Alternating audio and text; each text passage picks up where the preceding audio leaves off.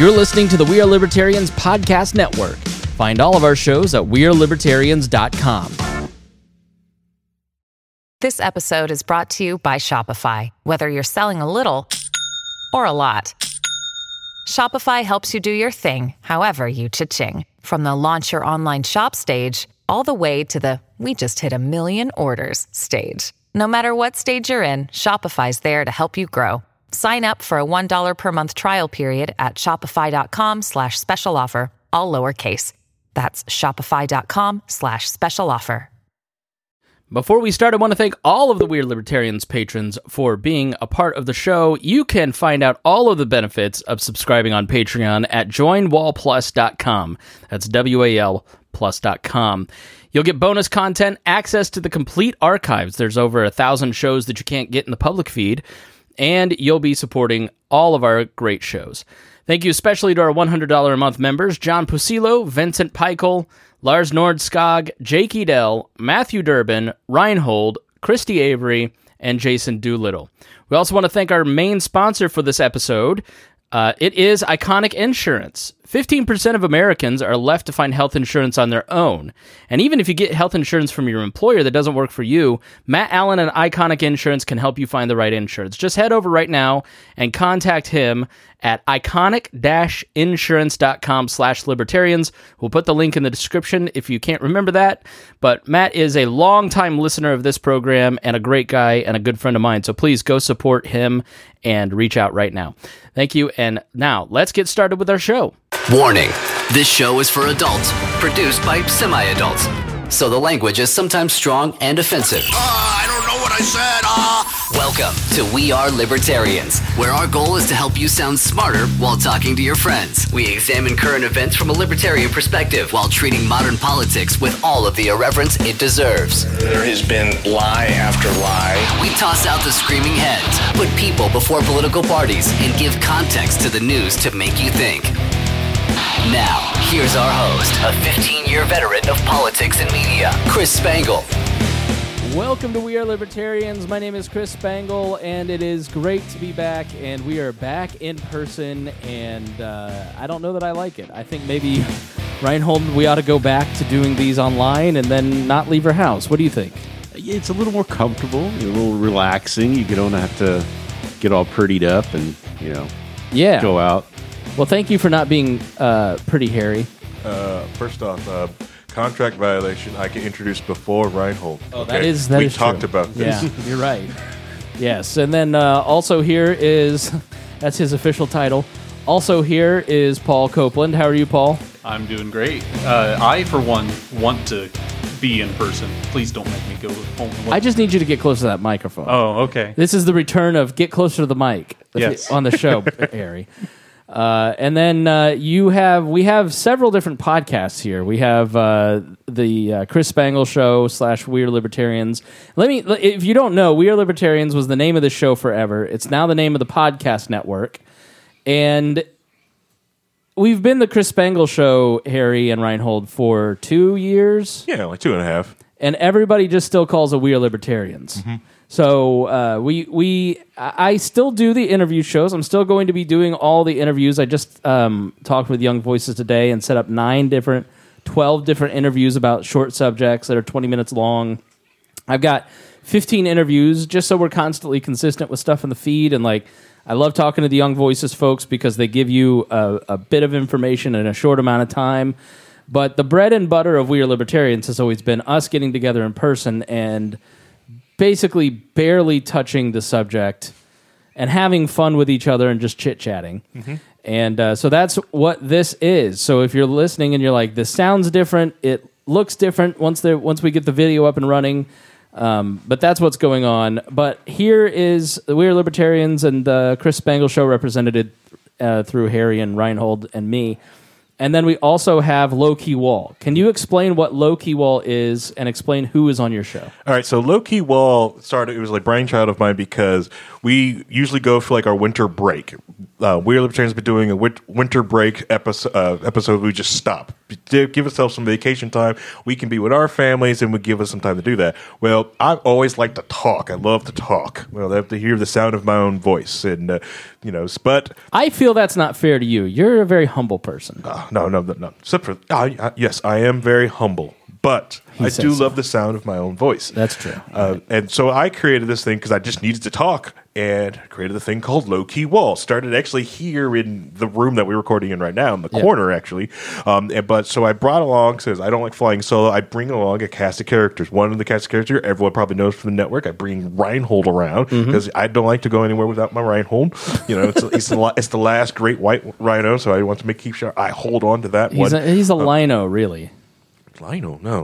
Libertarian in name only. That's what I heard on the internet. Wow. I heard Reinhold's a lino. That's probably for some bad blue check marks. Anyways, the other person I keep just bought them. The other person I keep with me is this is my right-hand man. I bring Vincent, a.k.a. Donovan. He's sitting over here at the edge. When you go say hi. Hello, everyone. Did he sound okay? He did, yeah. Good. He actually has one of Wait, is it Donovan or Vincent? Well, he goes AKA Vincent, Screen name is Vincent, real name Donovan. Pull that mic up so it faces your mouth. Fair enough. It's good. We got him talking, practicing on the microphone. Yeah. Because he's got one of these mics at his house, but he's at but you hold it or do you use a mic stand? It came with a little stand that sits directly in front of me. The mic you gave me, I just use my condenser one because I'm by myself. So I had you introduce him because in my brain he's Vincent and Donovan, and I didn't know which it was, and I was like, I don't want to misgender this person. Yeah, he goes. His screen name is Vincent because, to me, most people are their screen names. It's hard for me to remember people's names, but if you tell me your screen name, I'm probably going to remember it for the rest of your life and call you just that. Yeah, a lot of people is a lie, sir. A lot of people know me just as Moving Target. Sorry, scheduling plays. Yeah, yours is hard to say. Escargot Pilates. Yeah, get it together. Like Reinhold, it's like Tad Western. Tad Western is not Tad's name, but to me, Tad is Tad, and he doesn't even remember his own name. It takes me a while to remember Tad's real name sometimes. When someone asks me about it, I'm like, oh, crap. I know, right? So Reinhold I've had to, so I don't accidentally dead name him here on the show. Yeah. And reveal his true identity. I constantly am, I just call you Reinhold, even in the chat, so I don't screw it up here. Mm-hmm. I'm fine with the real name, Vincent, VC, any of the combination of them. So whatever, I'll just respond because I figured you'd be talking to me in some way, shape, or form. How did you two meet? Well, it just like every great anime happens. I'm his wife's cousin. Nepotism. Yeah, you're just inviting your wife. You're just inviting cousins on the air. If you watched Low Key Wall last week, we even explained how he has impacted my life. Was a very special episode. Plug. Brian Wolgemuth, you're representing what podcast from the Real Libertarians Network? I am representing Enemy of My Enemy, which we have Hody Johns, who's hosting it, and Lou, who is the left side of the debate. Hody generally moderates, and then I'm usually the right side. However, sometimes I end up on the left side because I tend to like to think things through as opposed to just look at mean tweets. Yeah, no, you're like the worst right-wing person. I am. They need Tad Reinhold. They need Donald Thompson from our Facebook group. Right. Somebody with real Mises credentials, not you. No, I don't have any Mises credentials. In fact, I think I've gotten blocked this week. But I made them all mad. Yes. By the real account or just ones who bought the checkmark? I think probably just the ones that bought the check mark. But I did set up a while ago a Twitter account, which was the Mises IP account. And it's still sitting there, so I'm wondering if somebody should do the Mises idea generator, like your New York Times idea generator, Reinhold. That some of the pitches, the pitch bot. All right. Well, we are here in our studios, and Harry, we've talked a little bit about it on the show. We are at one of your many spare homes, and you've been gracious enough to let us set up camp. That's my associate producer in the background, who is watching her tablet and enjoying her life right now. We finally got her to settle down, but she was rowdy as we were getting this all set up this morning. She clearly wanted everyone else's attention and not wanted to help the build, mainly because she didn't like the colors, she didn't like the sound quality that Spangle first had going through this board. She's very picky. She is. She's a good producer. Not enough Baby Shark, apparently. No. Yeah. So she may sing throughout this, but Mom's on vacation on an airplane right now, and she's my co-pilot. So, and it's good because we also have producer Paul here in studio, so he get to learn for an experienced producer. What do you think would happen if we had battle of the producers and they had to fist fight each other? Honestly, now I do enjoy Paul's scrappiness, and he's very unorthodox boxing style. But he's not that tall. He's only 5'9". But I have to give it to Squish. Yeah, no, she's almost 4. Yeah, and she's probably going to interrupt the podcast. I can just feel it. Watching Paul get powerbombed through the table is just the piece de resistance. I've been teaching her wrestling moves. She does the pile driver. Nice. Yep. She picks up her best friend next door and just, rock bottoms her. Nice. Yeah. But to be here in the studio, to be face to face, actually do a podcast, this feels great. This feels almost like coming home again. I was really excited this week. Yeah, I was really looking forward to today. Yeah. I was looking forward to it. It's right now. I'm not enjoying it, but I was looking forward to it. Extra money to do a specialty yoga class on this type of Saturday, but I canceled it so we could get this done. Yeah. Get the studio set up to do this thing. And we're very, very close. So we didn't get the video and we didn't get the sound processing. You wouldn't hear Squish if we didn't have the processing, if that's on. But that was going to take a little bit of time, and Brian was very generous and bought some wood, so we have can lights, and we've got a tchotchke shelf, and on the wall is the We Are Libertarians poster and a couple flags, and the stuff that Joshua Sexton has sent, like the Dear Leader portrait and the amazing gold record. So we've got it decorated with all kinds of stuff. On the shelf, we've got the file from way back in the day when I got put into Facebook jail, and a patron sent that in. And don't worry, we'll post it somewhere eventually. We've got a bottle of Test Ignite. Somebody gave that to me. We've got a Root for President hat. That I think Reinhold brought. And then our Super Blue fluoride toothpaste, non-fluoride toothpaste. Did you use all the Super Male Vitality? That's on my shelf behind me at home. Oh, that's a daily use. That's in a tchotchke. You use it daily. Sorry. But we have to thank Jason Doolittle, who is the naming rights have been sold to this studio, and we've spent several $100s kind of just buying new equipment and getting it all set up. So when we walk in here, it's just turnkey, and that was all made possible by Jason Doolittle. So these are the Doolittle Studios for We Are Libertarians. Thank you, Jason. We really do appreciate it. So let's get on to what we're talking about this week, which is the midterms. We're going to talk a little bit about politics. Reinhold and I almost got dangerously close. He texted me at 8 o'clock or 7 o'clock and was like, hey, are we still doing that midterm show? I was like, bro, no, I'm about to go to bed the night before. And I'm honestly glad, Reinhold, we didn't make any predictions, because everybody got it wrong. It was supposed to be a massive wave for the Republicans, and they were going to write everything in. Now, you ended up, I'm not going to make a public apology, but I will say you were right, that Dobbs seemed to have made a big difference, especially in local state house races. If you look at Michigan, Whitmer won, I think, 55-45. The Republicans lost the House and the Senate in Michigan, and that's representative of what happened in a lot of local state house races as women came out. Local state house races, Democrats had a phenomenal surge, which normally what happens is the top of the ticket is what lifts your lower ballot races. But what seemed to have happened in this is the state house races trickled up and helped a lot of candidates. And what you saw in exit polling was a lot of people saying, I don't like Joe Biden. I think exit polling, by the way, is the most accurate form of polling because they're standing in front of somebody as they walk out and ask them to take a survey. And if you really want to get a sense of things, look up exit polling from NBC did them, CNN always does them. But what was consistent in the exit polling was inflation was number one.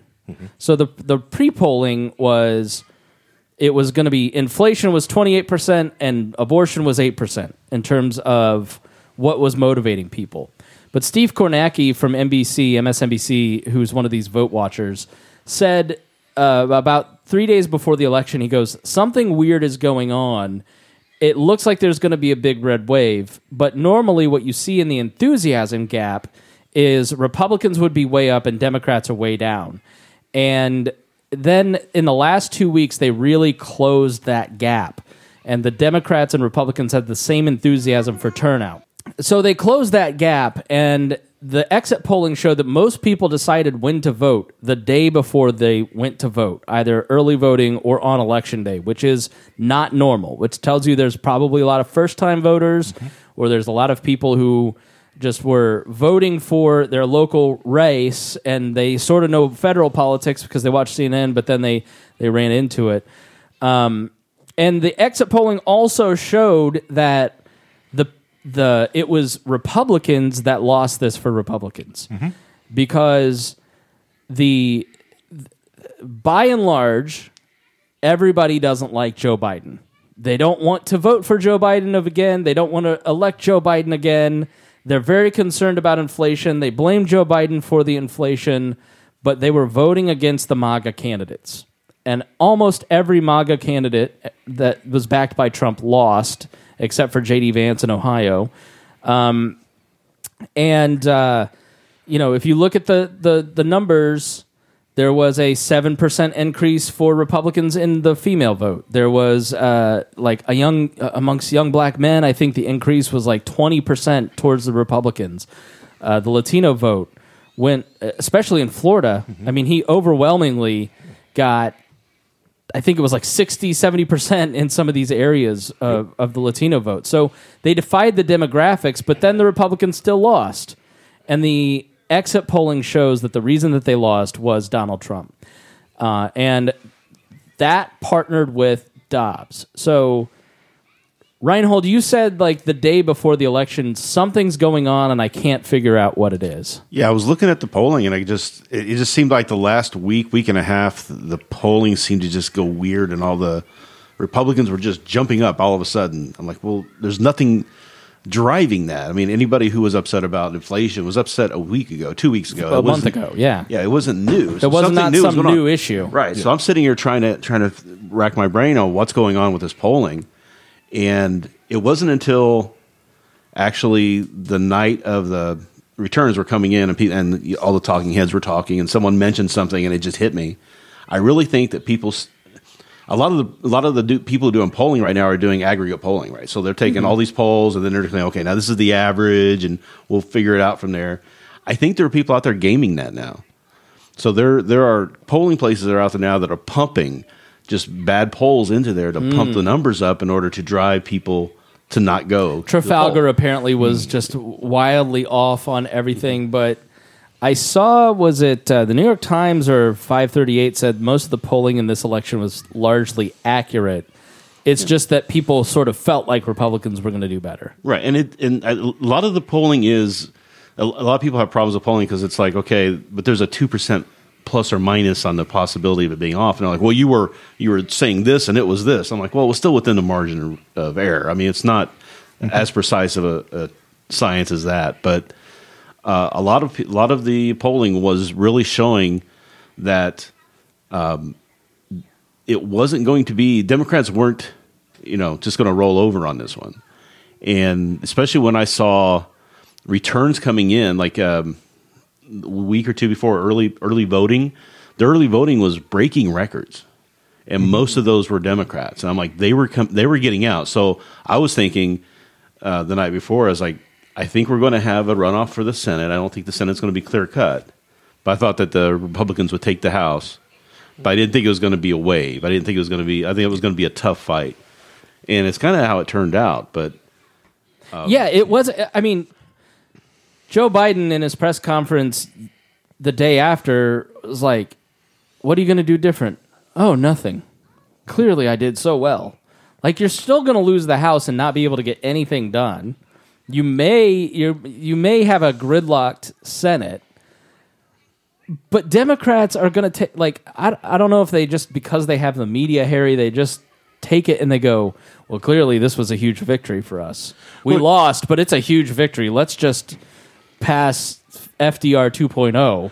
Yeah, correct. Yeah, they've got the media to be the spin for them. They also have, the other thing is, like, which is Biden really has pushed through Congress. They actually got going. Besides, he spent a lot of his political capital on the Build Back Better plan, and the failed inflation fix that's not going to fix anything. So, and everything else, everyone likes him for he's done has been done through executive order.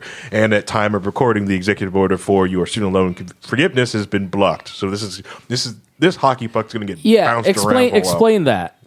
Which one? The student loan stuff. So the student loan forgiveness plan. So Biden had a huge plan, awesome plan to forgive $10,000 of student loan forgiveness using some defunct emergency old law to basically, since COVID was an emergency, they're going to use that to get rid of student loan debt. Yeah. We declared it an emergency. They're going to do it like that. Technically, in the spirit of it, it does work. It does classify and satisfy that. But there's so many people they've put outside of that, so those people are suing. No one want to pay for it. It's the people who didn't have student loans or didn't qualify because they had private student loans.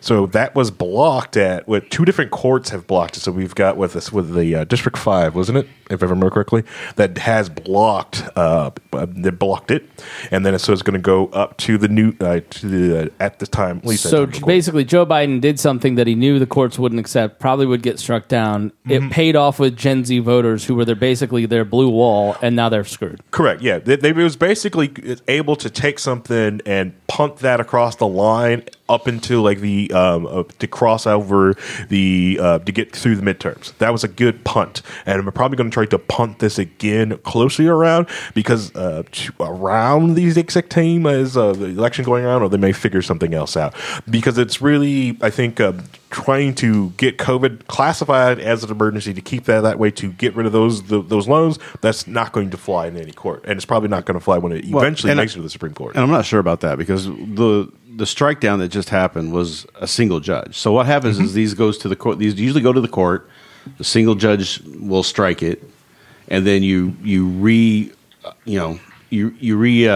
put it back in and say, no, I want you to take a look at it. I want the whole court to take a look at it, and then they get together and take the whole court. So depending on who took that and it did the initial strike down, they could get overridden by that court. So it's still a case of arguing whether or not the people who are bringing this suit have standing, whether or not it's part of the Constitution. If it's a law that was passed by Congress and he's enacting what he was given as a power in the Congress, it should fly. It may not fly. I don't know. It's just going to be who gets that, who hears that and what the court decides at that point. But and even then, it's still going to go probably up to the Supreme Court if the Supreme Court takes it. Now, with the Supreme Court makeup the way it is, they may just punt it back down and ignore it. So this could be the final nail in the coffin if it doesn't go through the en banc process. Yeah, right? So, I feel it is probably going to get bunked up to the Supreme Court and get brought down. Hopefully, it could get done in a quick enough time so it's not a 2024 issue. But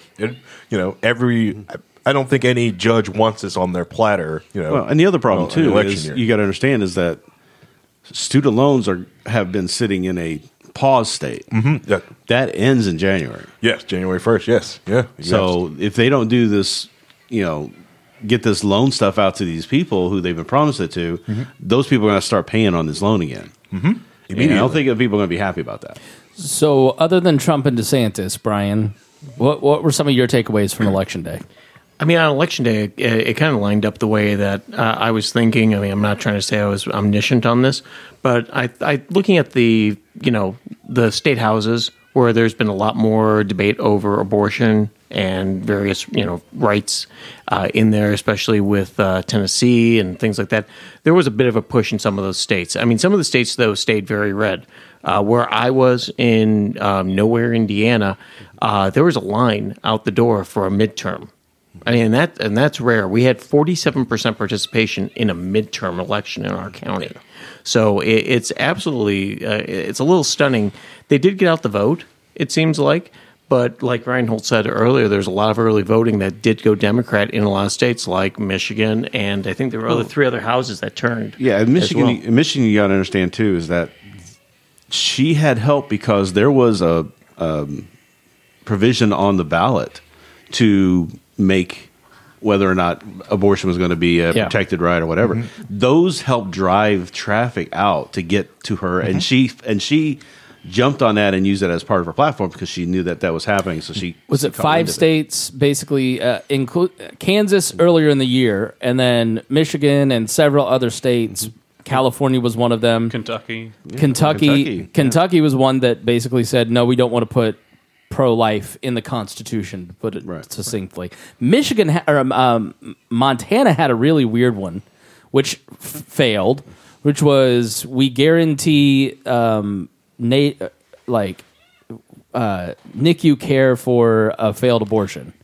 Yeah, it was some failed abortion thing. Yeah. Which was like a really, like, all right, I get you that you want to put pro-life or pro-choice in your Constitution, and there were 5 states that basically said, we want the legislature to decide. We don't want to put this in the Constitution.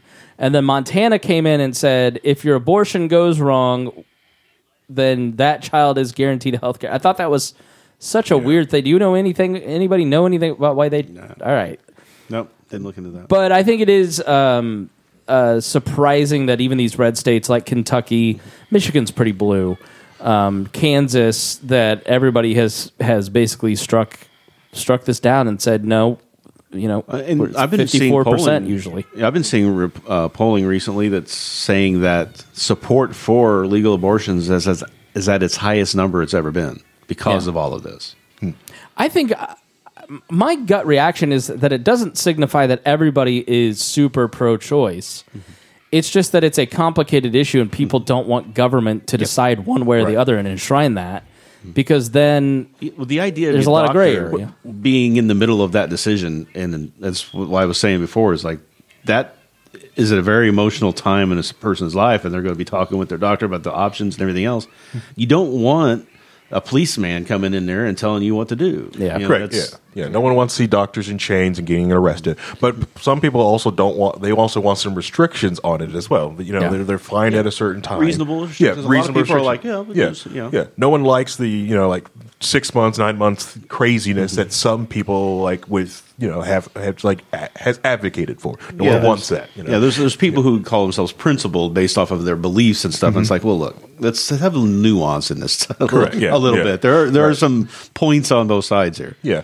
I was going to say just shaping also like the abortion rules to be more in line with a lot of the different of the. And then there's Vincent over here with an A-team shirt, Team Abortion over here. He's just shouting his abortions left and right. Well, he was one of those failed abortions that Vincent that got the NICU unit. Totally. Vincent, were you a failed abortion? Do you need medical care? No, I'm good. You're fucked in Montana, buddy. It's fine. All right. I don't think that pro-lifers should lose hope. Certainly not. But I do think that it signifies that I really just tend to think people on most issues are not full shout your abortion or hey, if you have a miscarriage, we should lock you up. They're largely in between and want it to be decided locally. I don't think Mehmet Oz had the craziest answer for where people are at, which is I don't think there should be a federal amendment one way or the other, and it should be between local officials, your doctor, and you. But obviously, if you're Reinhold, then you don't want local officials involved at all. But, to me... You really don't want government involved in that little area of your life. I don't know. Protecting human lives, I do think that murder is bad, and we should have government protect them. But that's just me.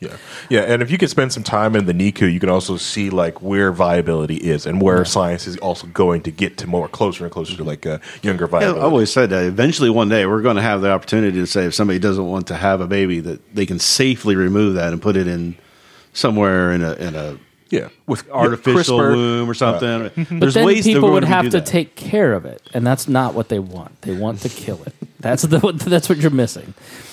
All right, moving on. Well, Molech needs a sacrifice. That's right. I would argue if I could. I'm aggressively pro-life, but I hope you appreciate that I want to have a conversation about it, even if I don't agree with any of these people here. Yeah. Especially not you, Vincent, with your A-Team T-shirt. One thing, though, too, is I really think that a lot of this push back on Dobbs was partially because once that was struck down, Republicans went way over. Of course. They just pushed way over too much, and Of that course. just caused a reaction back. Yeah, Yeah. They Mike Penced across the country. Okay, Yep. yeah. You never go full Mike Pence. I know. No. Yeah. That's what always happens is one side, like Joe Biden gets elected in a squeaker and then thinks, holy shit, I'm Franklin Delano Roosevelt. I need to pass massive. And you go, no. And then they all hate you. And then he goes, you all hate me because of misinformation. No, we hate you because you went too far and you can barely talk.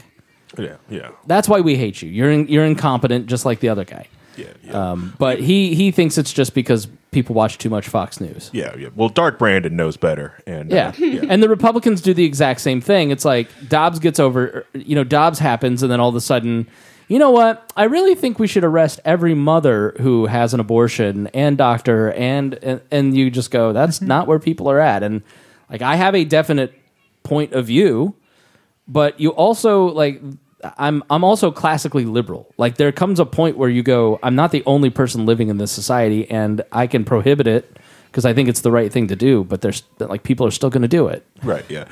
Well, the other side. All you can do is make the environment better to keep life.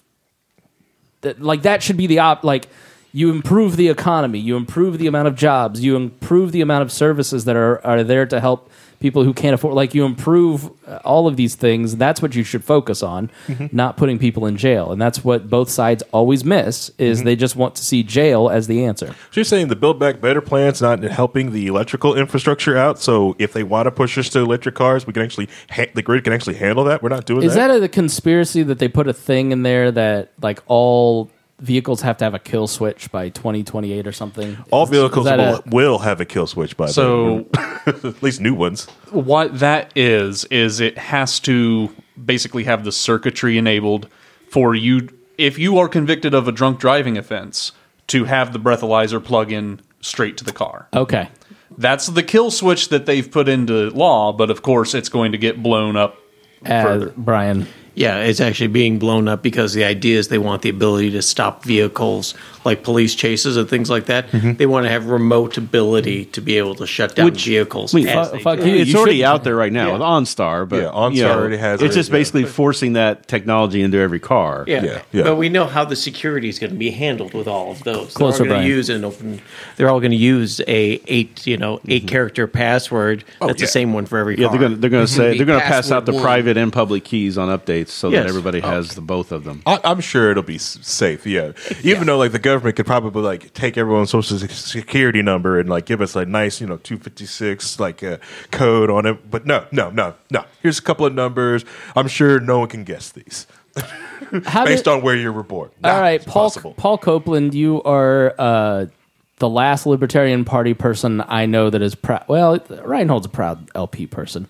I'm on a steering committee, so yeah, he's on the state committee. LPIN. Yes, Libertarian Party of Indiana. Yes. So best affiliate. Absolutely, you had great successes, including an elected school board member in Martinsville or Mooresville, near where I grew up, and 2 elected people out in Henry County for township board and trustee.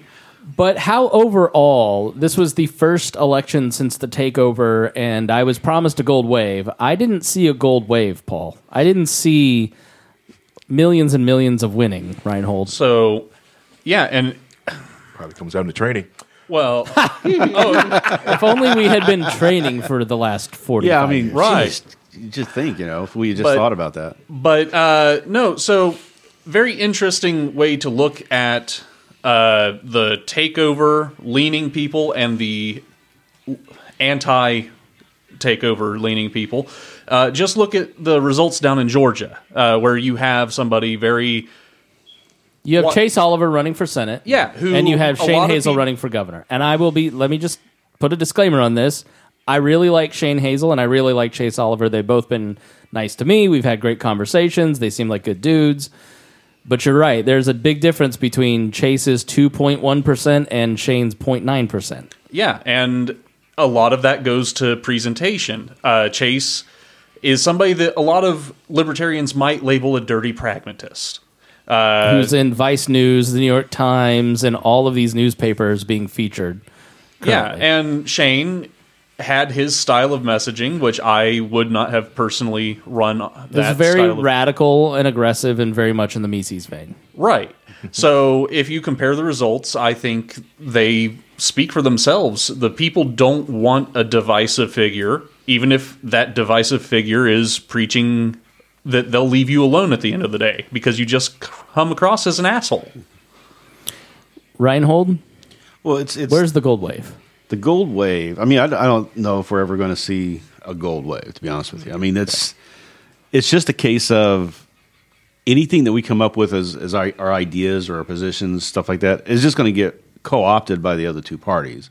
So Which we're good. just trying to, yeah, that's good, but it's never going to be like, oh, the libertarians are now in charge. I of everything. think there's a direct line from libertarian anti-war stances and Ron Paul to the GOP. I think like the seed was sown for anti-war, right-wing anti-war rhetoric through libertarians. The Buchanan wing of the Republican Party wasn't active in the grassroots, but Buchanan is really like the father of Trumpism. So ideologically, that's where a lot of these guys get it from. But in terms of the grassroots accepting it, it's libertarians bumping up against Republicans. And then once Trump came in, this is the single best thing that Donald Trump ever did is make the Republican Party more anti-war. Right? I think that's a direct example of it. And he threw a lot of bombs doing that. of course, he's not the most anti-war president. That's not the only way, though, right? So we've also had libertarians who've been fighting for years for drug legalization, Absolutely. for same-sex marriage, gay rights, that sort of thing. That gets co-opted up into the other parties, right? So it's like we bubble up through both, and eventually, hopefully, keep pulling people more towards the middle. Because you see the extremes that are going on right now. Nobody wants it anymore. They're tired of it. They want normal. Trump was exhausting, and I said that before when we were talking about 2020. I said people are exhausted; they just can't do it anymore. Harry, They're just tired of winning. One thing, and it was I'm only so because he sorry. ran against the worst candidate in the possible history of the world. It's amazing how big of a loser Reinhold is. He just loses all day. It's just the losing is tremendous. But what we were saying with the pot legalization, so Maggie Hassan, that sack of crap, former governor of New Hampshire, now their senator, right? Always constantly kept blocking the Republicans and Democrats, bipartisan to get marijuana legalization in New Hampshire. Blocked it twice. They had to go get almost veto power, right? They'll even let that thing squeak by. And it was so frustrating that this Democrat, governor of New Hampshire was blocking marijuana legalization. Speaking of blocking, Jeremy Kauffman, the Senate candidate there who ran against Maggie Hassan, I went to look up his profile the other day, and I had him blocked, and he has me blocked. So it's mutual blocking. But he's the one behind the New Hampshire Twitter that everybody who isn't normal loves. Well, how did he do? Well, abysmally. I think you have to go back over 20 years to find another New Hampshire Senate candidate who has scored lower than Jeremy Kauffman. Only managed. 2 others out of like 15, or what was it? I saw the number, but it was like 76 and 80 maybe, or something like that. When And the then party was beginning. Then it was cool, and maybe 1 or 2 in there somewhere, but he was the third Yeah. lowest result. Yeah. Yeah. And that's not the only person on the New Hampshire that did badly. Oh yeah, They managed to run 2 separate candidates for governor, mostly because the sane wing of the New Hampshire Party decided we're not going to let this woman be the only voice for the Libertarian Party out there this year. So they ran another candidate who, compared to the Mises-back candidate, got 2 votes for every 1 vote she got. Really? What was the problem with the Mises candidate? Well, she was I don't know if you remember, she recently got kicked off of Prager University for being too radically alt-right. Okay. Wow. She recently said that I don't personally consider PragerU to be alt-right. No, I'm so saying that they have a line. They go up to this line here, right? And she was way over here in this line, and they, and she recently said something. They were talking about the Holocaust, and she said something about her religious belief is that when people are born, they choose how they're going to die. So that's when when they're choosing to be born, they have that choice. Meaning, if you choose to be Jewish, you're going to get Holocausted. So she was saying all the Holy Holocaust shit. people who died wanted to. They chose that before they were born, so that they could experience ultimate so Hitler wasn't such a bad guy. You've got to be. Oh, yeah. kidding. Hitler went to heaven. You've got to be. No, I am not joking. We're not kidding. I guess I'm surprised all the time by I talk to a bunch of different people. I really try to and that plays into the Trump section here. But I am surprised at the people who in 2016-ish were like, these brutalist groups, we're all just joking. These anti-Jew jokes are just joking. Now we're like, no. They chose. Like, oh my God. Okay. Well, and then recently... Kanye did nothing wrong. The vice chair of the Libertarian Party posted a meme. I think his name is... Balsagna or something like that. Yeah. Formerly known Joshua Smith. What do you mean? Did he change his name? I genuinely don't know. He just can't be on Twitter. He's got with his canceled name. off Twitter twice, and he keeps coming back with a different name to try and fake him out. Now, I did it not used know. to be against the rules to do that, but now who knows? It just doesn't matter. But he posted a thing with showing Kanye being the hero standing up against the tide coming. And if you look at the picture of all the people he's going through, half of them are Jewish caricatures that are insensitive and... But he didn't mean it. You're just being a fakertarian. He didn't mean it. And then he says like, "Oh, I can't believe you guys didn't find this funny." And I'm like, "What are you?" So eventually, even Karen Ann Harlow's found out about it this weekend and went off on him. Good for Karen. And I'm like, good. Okay, that's what has to happen. There has to, if I would think that if I were being racist, like I was towards Vincent earlier in the podcast, you all would say something. Yeah. You didn't, but that's why you guys are here. It only half counts. It's fine.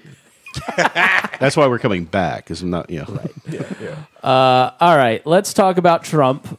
Do we have to? Yeah. We do. I've got a coupon that says we don't. Somewhere. We voted him out for a reason. We don't talk about him anymore. So I'm here in Indiana, and this is a deep red state. Pence was his vice president. I've got very, very solid connections into much of Pence's organization and the different sections of it, both the grassroots section and then the people who are getting paid along with him. And then I've got a ton of friends from my Tea Party days who are just hardcore Republicans and have loved Trump. And I started to notice earlier in the year that the more QAnon is different than the Alex Jones crowd, is different than the Tea Party crowd, is different than there's many varieties of a quote unquote establishment Republican. There's all these different strands. And what Trump did was build a coalition of these different groups and created some of these groups he didn't create the Buchanan wing. He didn't create the white nationalist monarchist wing. He didn't create. He kind of helped create QAnon. He kind of gave a breath again. He gave QAnon a breath. He didn't create QAnon. And he did kind of kill the Bush wing of conservatism. He did kind of kill the National Review crowd to some extent. But none of that really lasts very long. And I really, because I'm a member of the right. I'm not a left libertarian. I'm a right leaning libertarian. I am moderate in tone and more of a Republican than I am a libertarian in where I would vote these days. And so, in talking to all of these people, not one of them are behind Trump anymore. They are walking away from Trump because Trump was always an ends to their means, or a means to their end. Yep. Trump was a useful tool and the only one that they had and could wield. And it was kind of funny in 2016, and he was novelty, and he was different, and they didn't know, what do I have to lose? You heard him say that all the time. What do I have to lose? Yeah. And so people just kind of went with it. And there's never been anybody to kind of stand up to Trump because they all would get killed. Bob Corker, Ben Sass, Jeff Flake from kind of the libertarianish wing of the, Bob Corker, the traditional Bushist wing. Who? McCain, and there was never anybody who could kind of build a coalition. So the way that Richard Nixon won in 68, I just finished Pat Buchanan's book on Nixon in 68, which was really good, called The Greatest Comeback. And Nixon balanced the line between the Rockefeller leftist wing of the Republican Party and the right-leaning Barry Goldwater, Ronald Reagan wing, and there were the Midwesterners, and there were all these different threads. There's always, every political movement, there's different threads. We are libertarians, but in this room there are different brands of libertarianism or different emphasis. Anarcho-Afromonicus. Okay. I don't even know what that means, but you do you. It's a black thing. You wouldn't get it. I would not understand. He's hanging out with Kyrie Irving too much. It's fine. Whoa. Kyrie did nothing wrong. But Trump was always kind of their only option. And there was nobody to build that coalition. But the way that Nixon came back is what Nixon did is he would identify key people in each of these different groups, go and support their favorite candidate. He would go out, fly out. It was much less of a national thing when you're running for federal office than it is now. Now it's very parliamentary, where everybody votes in blocks, and the money is doled out from the national level, and people view national politics according to Fox News or whatever. Back then, it was much more local. The highway bill every 4 years was incredibly important because you put as much pork in it so you could win re-election by saying, I built that bridge. And so Nixon went around and supported in 66 40-some different candidates, 50-some different candidates, and ended up winning most of those races in 1968, or 1966, in those midterms, excuse me. Already declared for the nomination was George Romney, governor of Michigan, father of Mitt, and he was seeking the nomination in 68. Romney was a bit irascible and kind of couldn't help his mouth and would always step in it, and a little bit of a Trumpy figure. And Nixon had done really well in building kind of that coalition and had brought himself back. After 1960, he was a pariah in the party. And in 66, he kind of had a triumphant midterm election and then went on vacation. And Buchanan and everybody was besides themselves that he was going on vacation when he had just had this victory. No, let's declare, let's get going, let's get working. And Nixon said, I'm going on vacation, I'm going to rest. I'm going to go away for 4 months and let them chew on Romney. Them being the press. And that's exactly what happened, is Romney was declared, and the press chewed on him for the next 6 months until they ran him out of the race because they just kept chewing on him. And, so Nixon kind of became the presumed favorite and really over the next 2 years balanced that coalition building really well. No matter what you think about politics is about building coalitions. It is about, if you want to win your primary, you've got to build coalitions to get to the nomination. If you want to win a general election, you've got to build coalitions to win, and often the way that the media will talk about it is you've got to build a coalition of black women and Latinos and this and that, right? But that coalition building can be ideological. It can be class-based. It can be unions. It can be all sorts of different things. And if you look at Ron DeSantis, what Ron DeSantis, love him or hate him, has done, he has built a coalition. So if you're Brian Nichols and your number one issue is lockdowns, then you love Ron DeSantis. If you're sort of motivated by cultural issues and fighting woke stuff, then you love Ron DeSantis. If you love economics and effective governance and lowering taxes, like in the Mitch Daniels strain, then you sort of love Ron DeSantis. And if you just like hard messaging and somebody who's just going to stick up for your side because it feels good and you make the right people cry, Ron DeSantis has something for you. You may not like the Disney thing or you may not like the woke thing, but you may love this thing. He sort of has built a coalition on a national stage, and there's something for everybody to like and to trust if you're a Republican, right? I think probably most of us sitting at the table would say Ron DeSantis as president would be somebody that we would not want as president. Right. We feel the same way about Joe Biden. Yes. But we're talking about who's going to win the nomination, right? So the fact that Ron DeSantis has been able to build this coalition and then showed an enormous amount of strength in the electoral, in the Florida elections, where Ron DeSantis was the one bright spot for Republicans. Everywhere else, all the Trump Republicans, all the election deniers, there's some safe seats like Marjorie Taylor Greene. She gets reelected by double digits, or 2-1, basically. Yeah. Lauren Boebert nearly loses in Colorado. She may pull it out. We still don't know, yeah. Blake Masters, the white nationalist... Back the blue. Right. Like, he's basically... I'm just...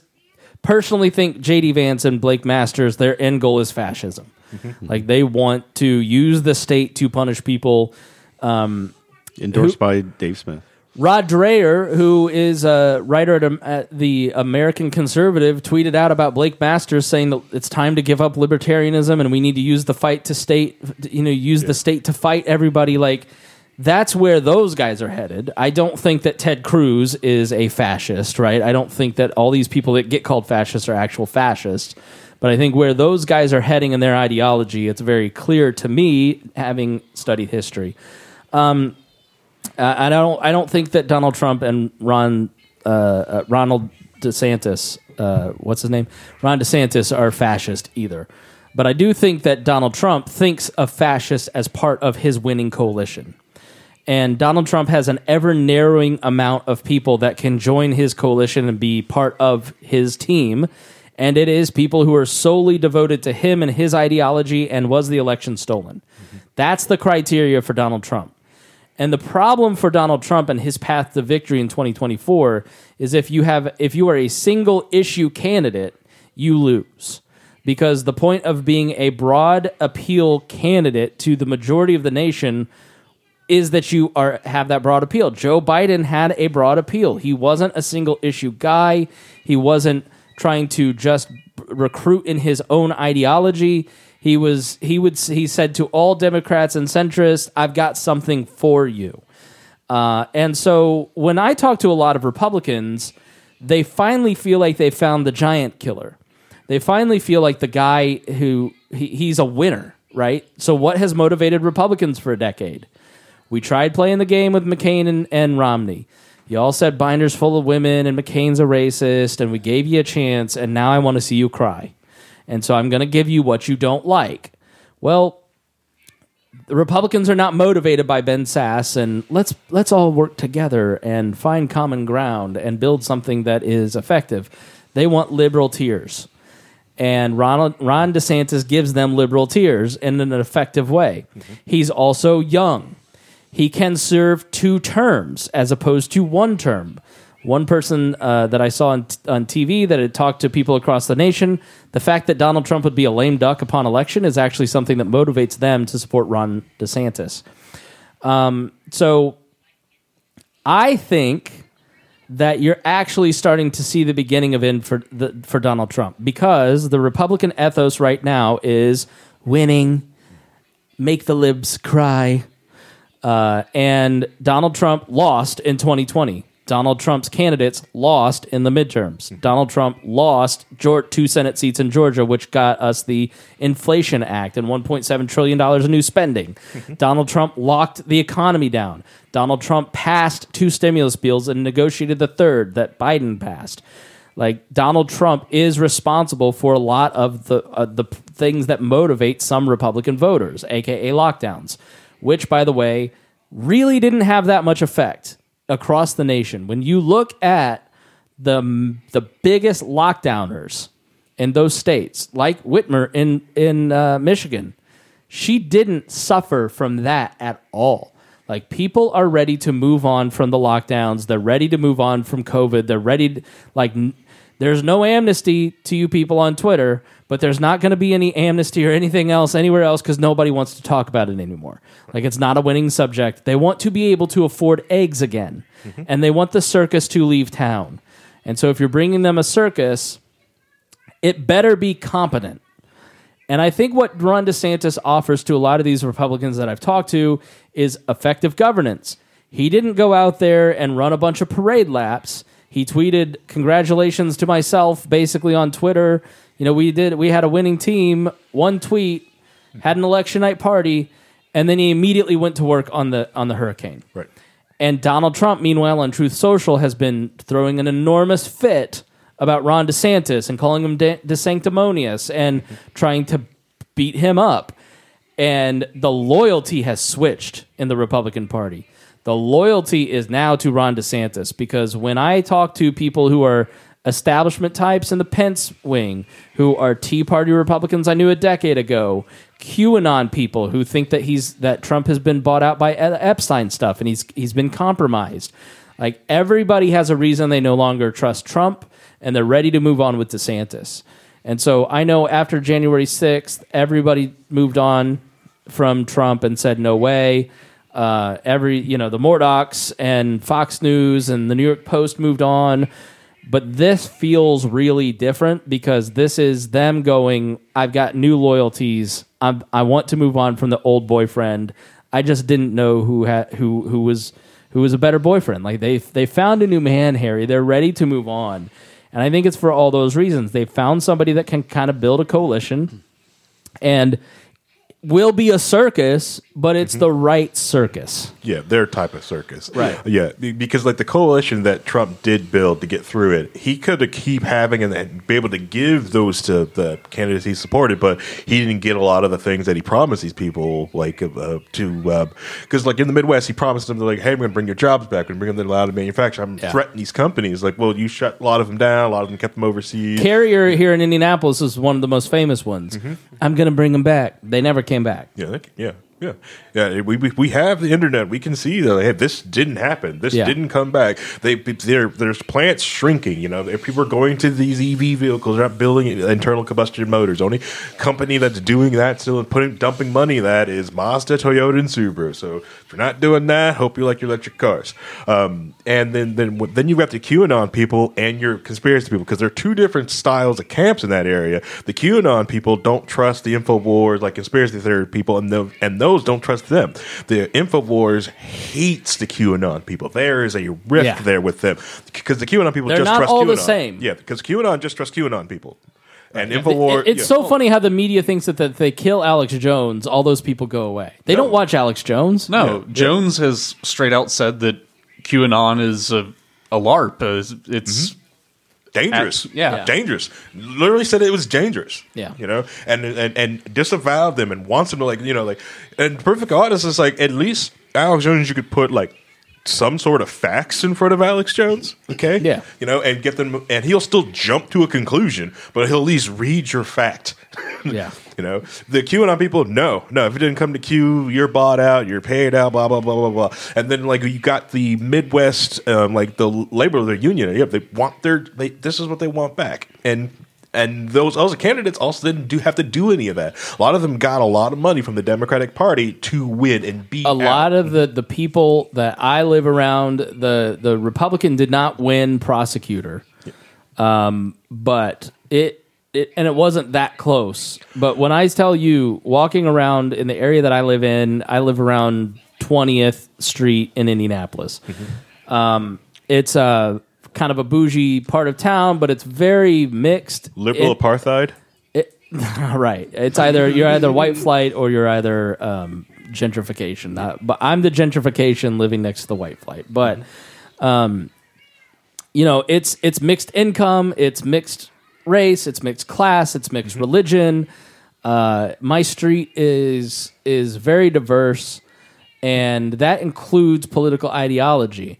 But the amount of Republican yard signs around my part of town in front of houses that had pride flags in front of them on them as well was amazing, because crime is something, Reinhold and I have had kind of the argument about whether crime, statistics show that crime is down and violent crime is down. But there's an arsonist loose in my neighborhood right now. He's burned down 3 houses. My garage got broken into 2 weeks ago, and my big green egg was stolen.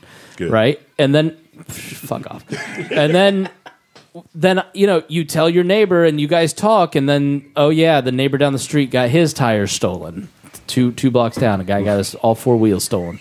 And so it's just like, I think that people came back from vacation and started resuming their normal life around school and talking to neighbors, and then it was like, man, this happened to me. Oh, that happened to me. This happened to me. Like, and neighbors talk. I will tell you, like, this is. I grew up in the suburbs in Plainfield, which was a very tight knit community. I lived in Greenwood, which is a little less tight knit. This is the most neighborly place I've ever lived. Like, if you wouldn't believe living downtown. You just think, oh, it's just Blue America, and they have no community. It's the most communally oriented place I've ever lived. It shocked me. I went to your house to go get some stuff for the studio, and the moment I got out of my car, his neighbors just started talking to me. You met Miss Kim, who was paying a guy to clean up my leaves. Correct, yeah. And we had an amazing conversation before I even walked in and tried to, get a hold of Spangle. It's like that every day. And so yeah, I mean, it's crime, I think, that you can never discount the network effect. Like, in real life social media, one person tells one person who tells three people who tells five people, and it cascades. Like, that's, hey, you need to vote for this candidate and that candidate. Word of mouth actually does exist in a big way in these communities.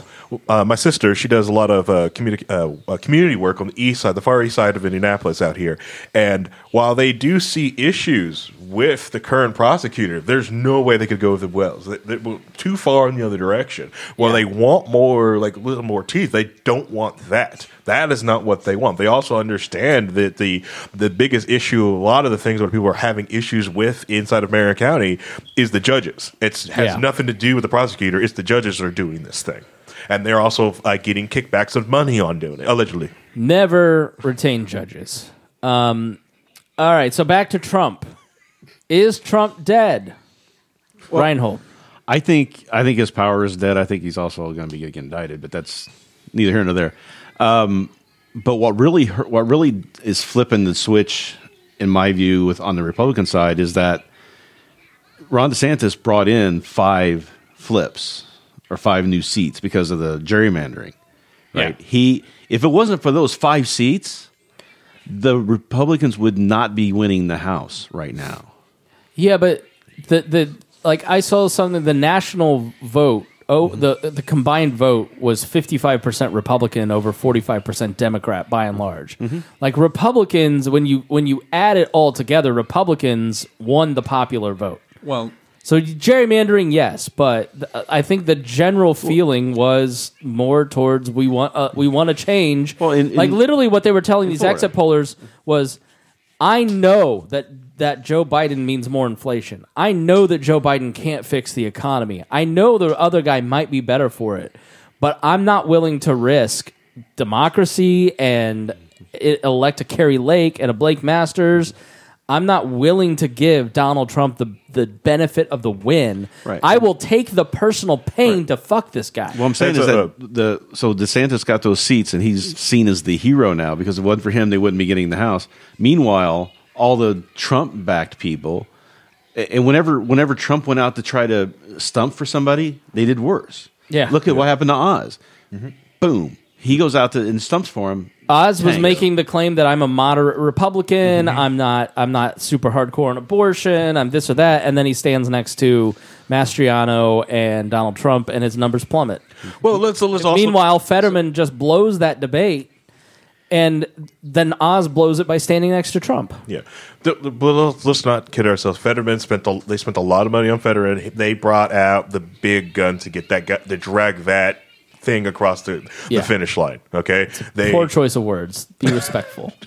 They brought out Oprah. What did they bring out? Obama and Biden. They had to drag him across the finish line. And then, as of recording, we still don't know about Carrie Lake. We'll find out about Carrie Lake next week. She lost.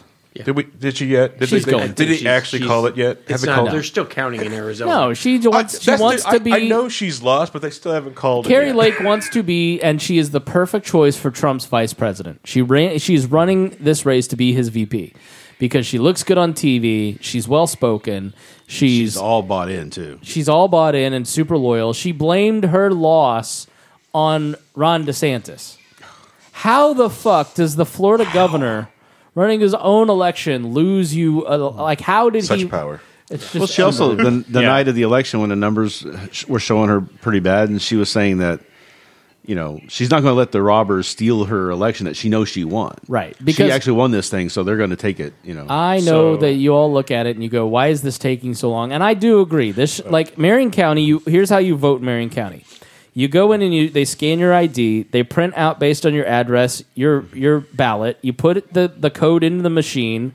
They give you a big long paper slip. The paper slip goes into the machine, and then you get on a touch screen to choose your candidates, and then it prints on the ballot your choices. You then take it over to a separate machine and put that in. It scans it and it counts it. So then there is a receipt in the box that they can count later. And also, there is the electoral count, so you know that night who wins. Well, I don't know why everybody doesn't do that. The problem with Nevada is they are trying to allow people to do things, so they allow mail-in voting. Right. So they allow Which they mail. rightly don't let you start counting until the day of the after the election. But that's not all of it. They will accept mail-in ballots as long as the postmark date is the date of the election.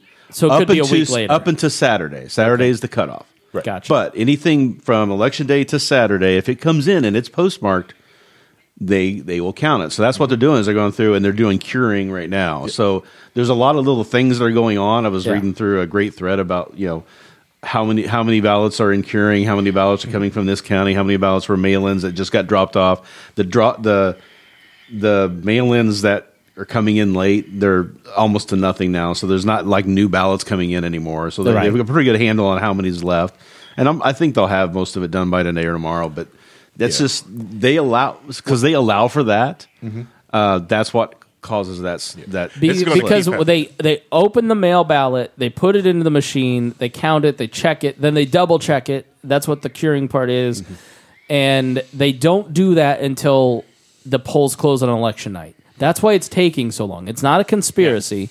They do that. They don't count them before because they don't want anybody in the counting rooms to be like, "Hey, DeSantis is blowing this out," and then it drives Democrats. Right. Yeah. So Paul Producer Paul, can you pull up something?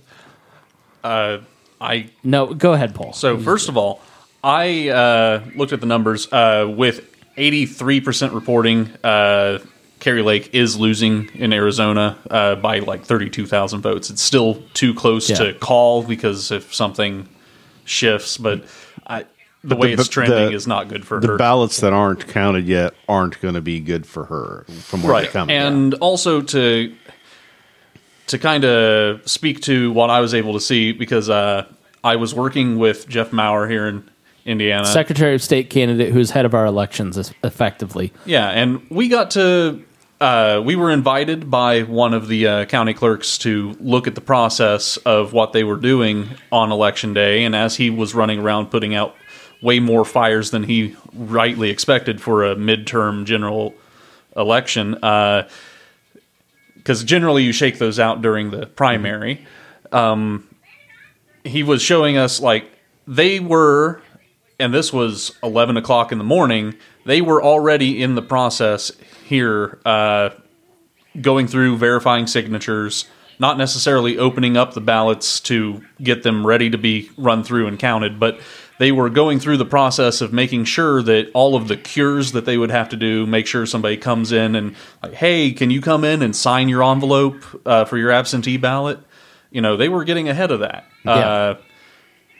One of the benefits is our counties aren't the size of a small state here in Indiana, whereas out west, you can drive 3 hours and not make it to town. You're starting to see some of those demographic conversations that Republicans have been warning about for a decade, with Gen Z starting to come online and, people moving to Arizona from California and Texas. I think Republicans are surprised that these things are tight, but like they shouldn't be because this is all predictable. Right. Like Gen Z is more liberal.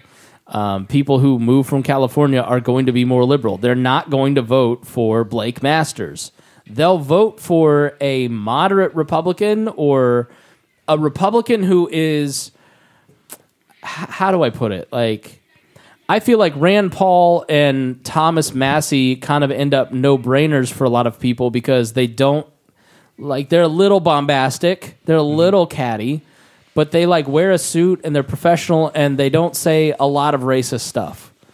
Right. Reinhold, you can... The racist stuff is the bar? It is the bar, man. It is such the bar. There's a reason why somebody like Thomas Massey can sit in a district that by all rights should be a purple district. Yeah. It has basically South Cincinnati making up a third of the district, and the rest butts up against Louisville, and then you get some farmland. You worked for Massey, didn't you? I did do canvassing for him, or for a PAC supporting him in 2020. Yeah. He is... Libertarianism is centrist when it is on the ballot in a lot of ways. It's when it goes radical that people reject it. Mm-hmm. Yeah. No, and there is a reason why he has kept that a safe red district probably 10 years past it being on the block to be a purple district. Despite holding probably pretty radical beliefs. Yeah. Like at his core. Yeah. So, all right. Well, let's start wrapping up and giving our final thoughts. Some people have to pick up their wives at the mall. Some people have things to do. I've got a hungry toddler who is ready for ice cream.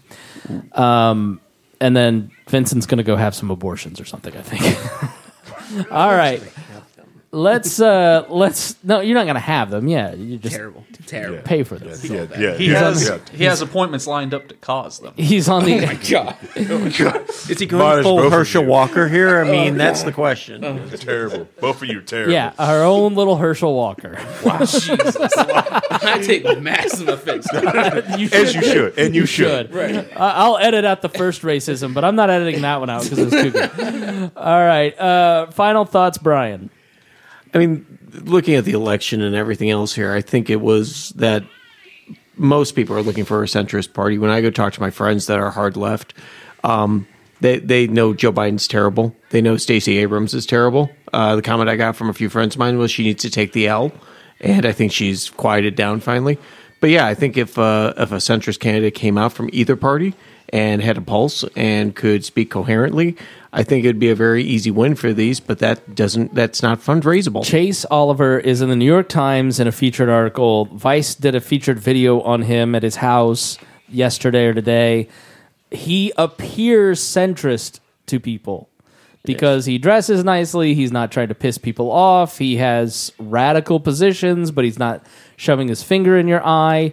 He's not racist. But he's like confusing. That's the benefit of being a libertarian, whether R, D, or L, is you're a novelty. I'm a true independent. I voted for 6 Democrats, 5 Republicans, 4 Libertarians, and 3 where I voted no to.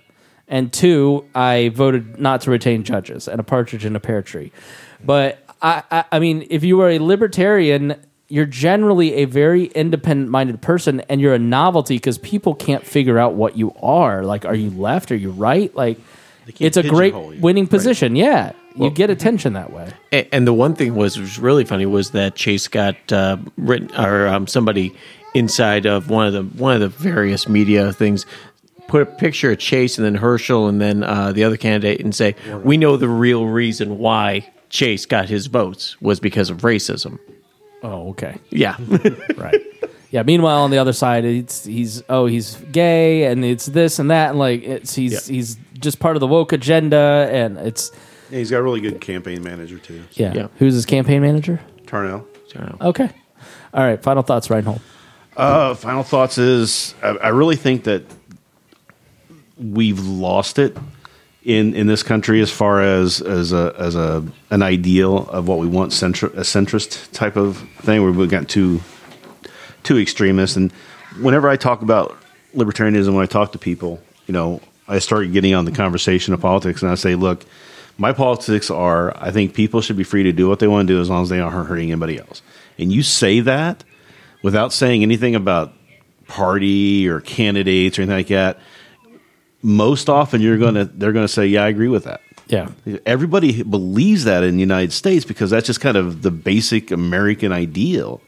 But it's been so twisted and turned and but and we got to have this and we can't do that. You know, they get pulled away from it by all these people who are in positions of power, wanting to retain power or get more power. Yeah. So they're being used, and it's just a shame. I think if we can get people back on the track of not trying to, make them feel like they're idiots because they don't believe what I believe. I mean that's what most of the, MC does is they just want people to. They're just real mean and angry about it. Nobody's going to respond well to that. People don't want to be yelled at. They don't want to be told they're wrong, they're stupid or whatever. Yeah. And so we need to get back to a more positive, centrist,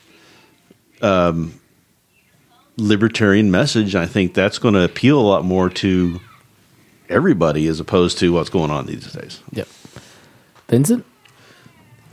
Since I don't really live in the same political sphere you guys do. Thank you for participating. Of course. Because you guys were just talking about it last time. I was like, neat. I've been watching I know none of these names. Like, you guys are saying people. I have no idea who they are. But from my perspective, you can definitely tell that one of the major reasons this big, massive red wave didn't show up is when a lot of the talking points are people that like Herschel Walker or like Dr. Oz, where people are like, look at this is stupid and ridiculous. A lot of people see that as the example of everybody as a whole of that party. So a lot more people are going, well, I don't want this guy who brings a fake badge to a debate and uses it as a prop. I don't want that guy to represent me. So I'm going to go out there and vote to make sure that doesn't happen. Yeah. So the power of memes and the internet is especially with the Gen Z and the younger generations going out there and voting, definitely had a massive effect on the outcome of how things turned out. Yeah, you're Gen Z, aren't you? Late stage millennial. Okay. All right. We claim him as a millennial. Okay. We claim him. I'm like on the cusp. Right. Like the last 2 years. How old are you? 28. Okay. Yeah, we take those. Yeah, that's Reagan's 28. Yeah, 28.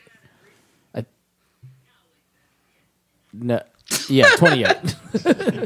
So she's technically a millennial. She's not going to listen to the podcast. So no, she's never. No, she used to in the beginning. She's like, "Oh, your voice is so nice. I love listening." Now she's tired of it. Mostly Reinhold, right? Yeah. No, it's definitely me. Paul, final thoughts. Well, I'm just glad that we're getting back together in person.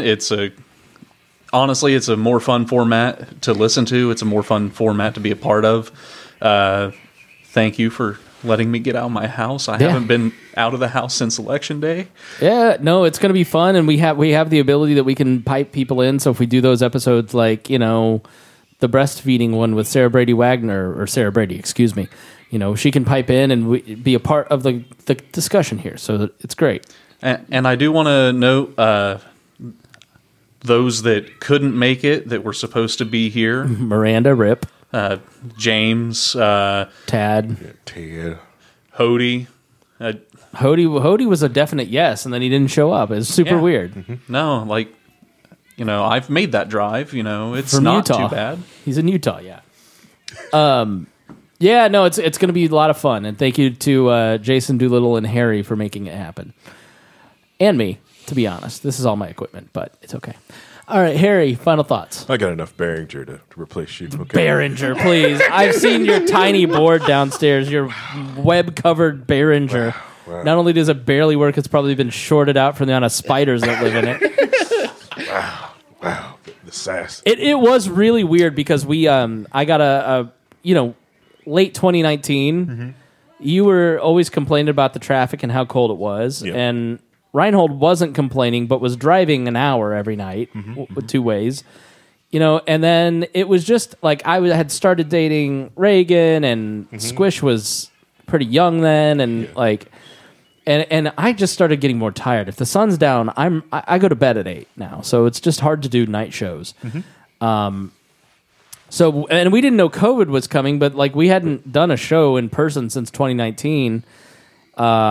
And I'm kind of glad that we had switched, because then it wasn't like, oh crap, how do we do this show remotely? But I haven't used this equipment in 3 years, and I don't remember how to set it up. It See, was we did one very live hilarious. show a year ago, but that was Boss Hogg's equipment. Yeah, it was Yeah, Boss Hogg's yeah, Boss equipment, and I have my road kit that I use with Miss Pat, and that I use for Leaders and Legends and other recordings and stuff, and we've used that. But like, I had in my basement the SFX 16, the Mackie mixer. It's enormous with all the DBX 286 channel strip processors, and I don't know how to get those to work. You know. I don't remember. Wow. I will say it is a very large board. It is very big. I love how Harry's final thoughts became, "Hey, look at my soundboard." This is actually actually more on course of We're Libertarians episodes where I try to do my my wrap up and then Spangle just takes it. Yeah. You know, I mean, that's fair. I it's- mean, yeah, I it's call pretty it- I usually am on low key wall where you just kind of go, "All right, say whatever you need. We'll cut it because I need to go to sleep." All right, I will. Silence is violence, but I will record it. I, for one, I'm glad that that we've gotten back together. I like these episodes. I like having more fun with the topic and be able to have a little more discussion. That it's the main reason, like, we keep doing Low Key Wall every Monday night at 9:00 live on Twitch. And And you can download the podcast feed. Go to Download We Are the podcast Libertarians, feed. get all our podcasts. Yep. It's live on Twitch and Live on- sometimes YouTube. Sometimes YouTube, because they're banning right now, they're censoring our talks, and we will be on Rumble. We'll be on Rumble hardware soon. No, we. fight the man. Oh, John Ulrich just invited me to a concert. Could you imagine hanging out with John Ulrich?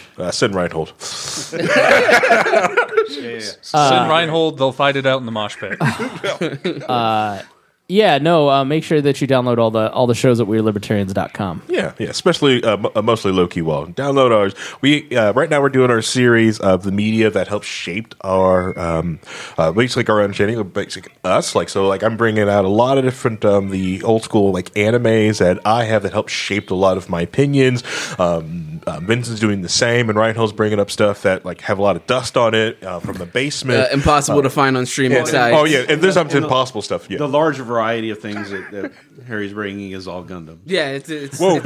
It is It's mostly a Gundam. variety. He has a So, point. do you guys want to do a promo to encourage people to listen? Yeah, All right, go- yeah. Everyone who actually liked what we just said is going to turn in and listen. That's Trust me. right. We have a huge, massive audience that will tune into us live. Where we will listen to your comments in there, and if they're funny, we'll actually read them on air without having you to pay the man money. Okay? What have you been saying about me on your show? Well, if I'm honest, we just say the truth that you hate us, our show, and that the descriptions and the titles get better when fake live stops happening. yeah. Also that, yeah. Once fake live stops happening, Low Key Wall takes off because we've That tried to is have- fair because I do fake lives now where I record it whenever the person is able to do the interview, and then I air it when everybody's on Facebook at night. And I did not know when you did your show. Yeah, every Monday Great. at 9:00 Eastern Yeah. Standard Time. Or when we set up a long Yeah. live stream like We're we're doing on Black Friday, and he puts a show on beforehand, and then everybody's wondering what happened. What's going on? I thought you were just going on. This is fake live. You said you was going to do a real live 6-hour show. But no. Yeah, no, that's my fault. So yeah, Black Friday we should be having our live show, Yeah. our 6-hour live show. Hopefully, there's nothing running beforehand. 4-hour live show. We're going to do a 4-hour live show on Black Friday. You said if it was- if we go longer, we go longer. We usually go longer. Yeah, but if Let's we go be longer, we honest. go The longer. amount of time it took to export that particular piece of audio from the StreamYard was insane. You're welcome. You're welcome. I was sober then, so this Black Friday I will be drinking. Okay, Okay. and I'm going to do my best to get Miranda to show up live on stream. So I'm going to have to. She may need to borrow some equipment. I don't hate you guys. I want to make that clear. Cody hates us and our show. No, I don't hate Paul. It's just that you don't care about us. Is the difference. Well, we Yeah, talk about that's things probably that what it he, is. See, that he that's has no hurtful interest because you're right. If you weren't right, I wouldn't take that as. Oh, you guys are talking about that weird nerd shit. Get that shit out of my face. I This is think my political channel. Why are you guys getting so many downloads? I no, hate but this. that's fine with me. Like I like that. Like Harry knows I will never have the interest to do that show here. He just knows it. It's been that way forever. Like. And so what I love, and that's why I really pushed him to start doing Low Key Wall regularly. I'm like, you have stuff that you want to talk about and say. Lots of people in our audience like it. I never go in the Discord. I just don't think about the Discord. Like I'm trying to get social media out of my life. But like then I pop in and there's so many of you guys talking about stuff I don't understand, but I'm glad that it exists because the whole point is like building community around interests. Like it doesn't all have to be politics. So I do appreciate it. I don't listen, but I don't really listen to many of our shows. I just don't. I don't listen to podcasts right now. It's fine. There's a too even racial minority there. It's fine. It's I fine. love racial minorities. I'm like the biggest fan. I will eat a taco bowl right now. Oh, well, yeah. It's we understand. But anyways, yes, we're gonna have our big live show. It has nothing to on do with Black your Friday. race. It has everything to do with your nerds. As if I'm not a nerd. Yeah. Well, the thing is, you're a different type of nerd. As you guys try to get more people into the libertarian message, the libertarian mood, I want to be able to give people a little bit more culture so they can see, like, hey, these people are out here talking about music I enjoy or music I've never heard of or anime I've never watched and wanted to, like, hey, I'm not into the libertarian message, but they like the same anime. Yeah. They play the video games that I like to play. Let me see what's going on. That was with my favorite part when we did one of the streams, and then Jacques showed up. And was like, "Hey, I love that recommendation. Thank you very much." And they jumped in to watch another stream of talking about it because they enjoyed what we put out there. Yeah, no, I think it's great. I mean, and I think this format here, where we're back in person again, gives us the opportunity to talk about maybe like one of the most popular things that Joe Ruiz did here was talk about our favorite personal music taste in a blog post. Yeah, they're still like some of the top blog posts. So we have to do more fun stuff. Trust me, if you're talking about culture, I'm all in. Yeah. Politics, I kind of want to take a nap. That's fine. That's fine. I get it. It's fine. I appreciate you being here and coming because he and I talked about it. I said, "Do you want me to just invite you, me, and Reinhold, and we'll talk about the elections?" But Harry was like, "Everybody needs to know this is our space," right? And he made it very clear to say that this is our space, not his space, our space as a community.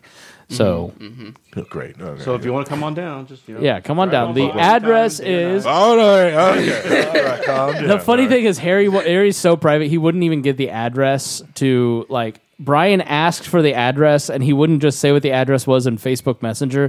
He had some dumb password website that you had to go on that you couldn't copy. So you did what I did, which is screenshot it. So now his address is clear as day in my iCloud that can be hacked for my nudes. Encrypted in transit. Now you pulled it in yourself. Okay, that's fine. That's right. I've got it saved on my car's driving. Yeah, system. it's not secure, but okay. In transit, it is secure.